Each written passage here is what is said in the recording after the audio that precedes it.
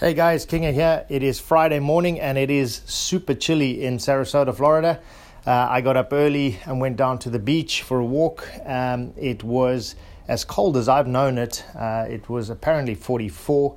But believe me, walking on that beach in the sort of darkness or half darkness with the wind blowing off the Gulf, it was pretty chilly, and I was just in a very thin sweatshirt. But you know what? It was really invigorating, and I saw it as a positive. You know, going back to a couple of episodes ago where we spoke about gratitude and reinforcing gratitude, to feel that cold air on your face and to feel alive and vibrant. And you know, when I got back home and there was the smell of hot coffee or fresh coffee brewing, and to wrap my hands around that mug, it was just really exhilarating. So hopefully your morning started off in a positive way. This one is one that we've touched on in various different forms. It disguises itself in different ways, but it's very central to being successful. And I think all of us know this. All of us try and do it. All of us tend to do it well for a while and then fail or just not do it anymore, or just stop doing it as effectively. So the nugget, and this is nugget number 10, is give up on saying yes to things that don't support your goals. Now, we've often spoken about saying yes instead of saying no. In this case, it's relative specifically to your goals, not just your lifestyle or whatever else.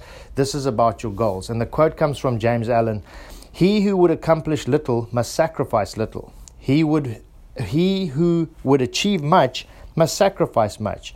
He would attain highly must sacrifice greatly." Okay, so basically this is saying successful people know that in order to accomplish goals, they have to say no to certain tasks. You have to say no to the demands of your friends. You have to say no to certain activities, to family members or colleagues. You simply can't do it all. Now, in the short term, it feels like you may be sacrificing something, but that really is all just about instant gratification. You know, we're in a modern society where we get things super, super quickly, and we want instant gratification, okay? So it's worth knowing that although you may be a little bit disappointed initially, as your goals come to fruition, you're going to see that it was well worth it. Just on that instant gratification, it's something that catches us all, okay? I saw a very interesting documentary the other day saying that in the 1980s, the average 10-year-old's attention span was 20 minutes, okay? Right? So think about this. In 1980, the attention span of a 10-year-old was 20 minutes. The reason his attention span was 20 minutes is because everything was on a schedule. If you wanted to watch a TV show, it was on a Tuesday at a certain time. If you wanted to listen to a song, you had to wait for the top 40 to come on a Sunday or whatever day it was, and listen to, you know, the radio until your song sort of came on. It wasn't just on demand. Everything had a very specific schedule. In a modern world, you have a situation where everything is instantly at your disposal. The advent of YouTube and things like that, Netflix, give you instant access to absolutely anything you want.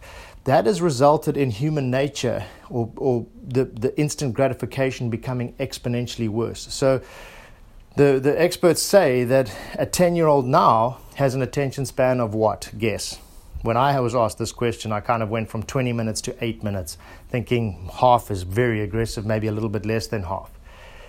The story is that it's gone down to 8 seconds. And if you think about it, it's logical. If we are sitting scrolling through our Facebook feed or Instagram or any of those things, looking for a movie on Netflix, looking for something to watch on YouTube, you physically scroll until something catches your attention. As it catches your attention, you have a look at it. Maybe you click, like on Facebook, you may start the video, you start watching it for a couple of seconds.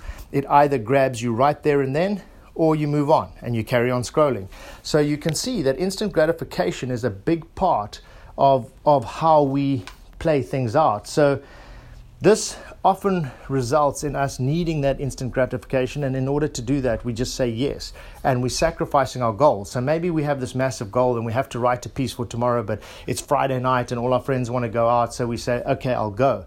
That yes to the instant gratification simply means that you're prolonging or delaying your goals.